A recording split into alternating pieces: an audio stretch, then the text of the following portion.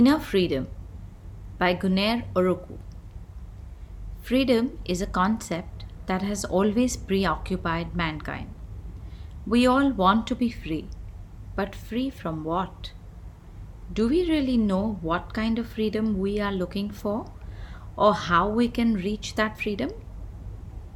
We are going to use philosophy to investigate and understand freedom with an emphasis on inner freedom, which is more important and valuable than the physical freedom that is popular today.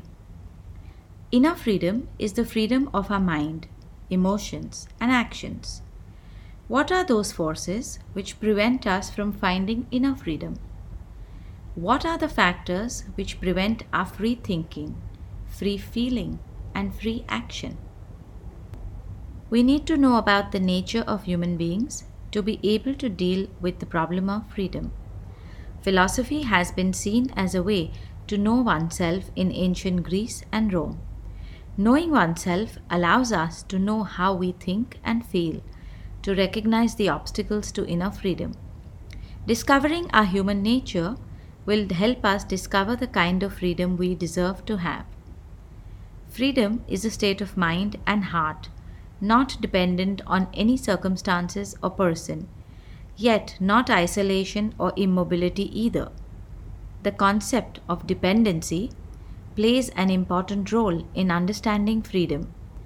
To be independent does not mean to be isolated from people or actions, which can lead to change things, but rather not to be dependent on conditions and other people in our thinking, feeling, and actions.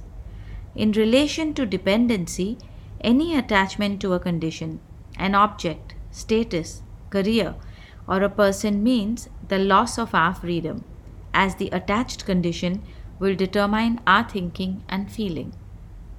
Human beings are in a constant battle of various internal forces, and freedom is the action stemming from our intelligence and free will among these many forces. Freedom means not to be controlled and driven by these forces, but by our intelligence and free will. What are these other forces? Hatred, anger, envy, prejudices, mental and emotional habits, automatism are some of them. If we take anger as an example, when anger is present in our mind, it tries to control our thinking and actions, and if it does, then it begins to drive us in the direction it wants to go. It tries to unload its destructive energy on something or someone.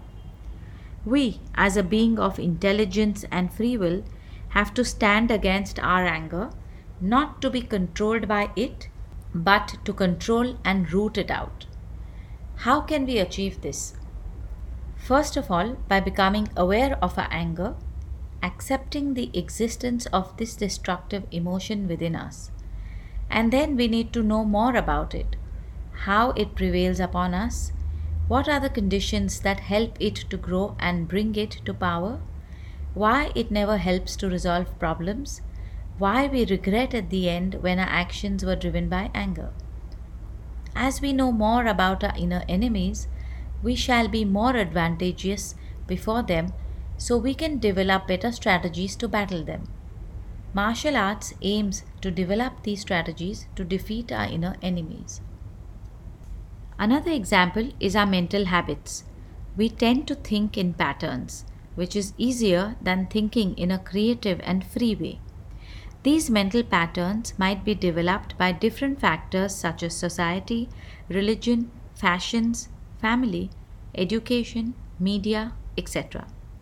If we begin to think in the way a religion or an advertisement or a society or a fashion taught us, we lose our free thinking ability because we don't think but follow a mental pattern which has a determined destination for us. Thinking always reaches the same result at the end of a mental plane.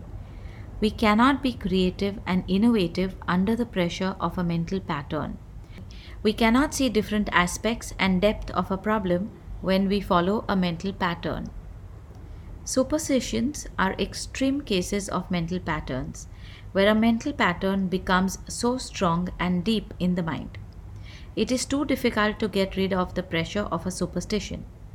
When we look at the history of humanity, we find some periods of suffering in which a society is driven by some superstition, such as during the Middle Ages of Europe. Superstitions also trigger off different types of fears that robs us of our freedom. What about prejudices? Societies or individuals turn a previous experience into a mental pattern and begin to follow it in similar circumstances. A prejudice prevents us seeing things as they are because we see them through the lens of a mental pattern engraved in our mind. For example, a painful experience with a friend in the past might turn into a prejudice that makes us think that people are not trustworthy as friends. This prejudice prevents us from establishing new relations freely. It is a loss of freedom in the way of making new friends. Being cautious is different from following a prejudice blindly. You can see some tendencies in the society to think in a particular way on some subjects. We are not talking about common sense, which is related with wisdom of the society. For example, we might think that happiness comes with having a car, a career, or a holiday, as it is associated with these things.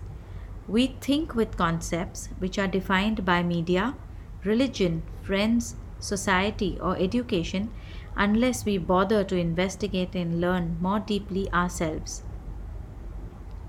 In this case, when we use a concept to think, we think with the meaning given by a religion, media, the age, culture, etc.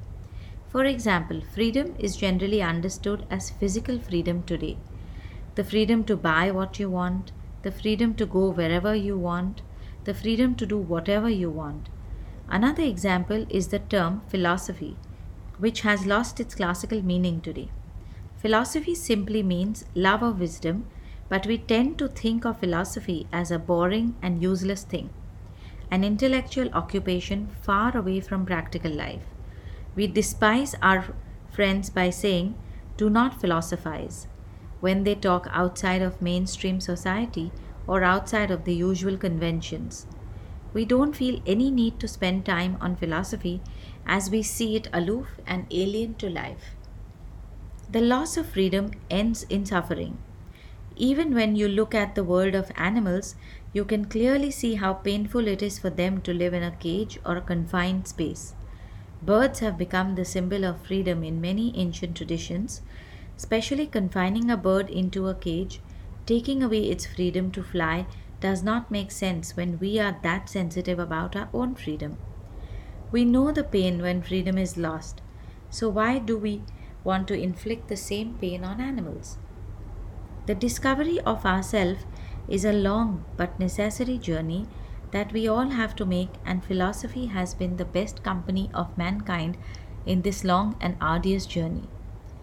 This is also a journey to our inner freedom, which cannot be taken away by any outer factor or condition but comes with the self knowledge. Let's remember the famous motto from Greek philosophers: Know thyself, and make it a guide in our lives to find out the freedom that we long for.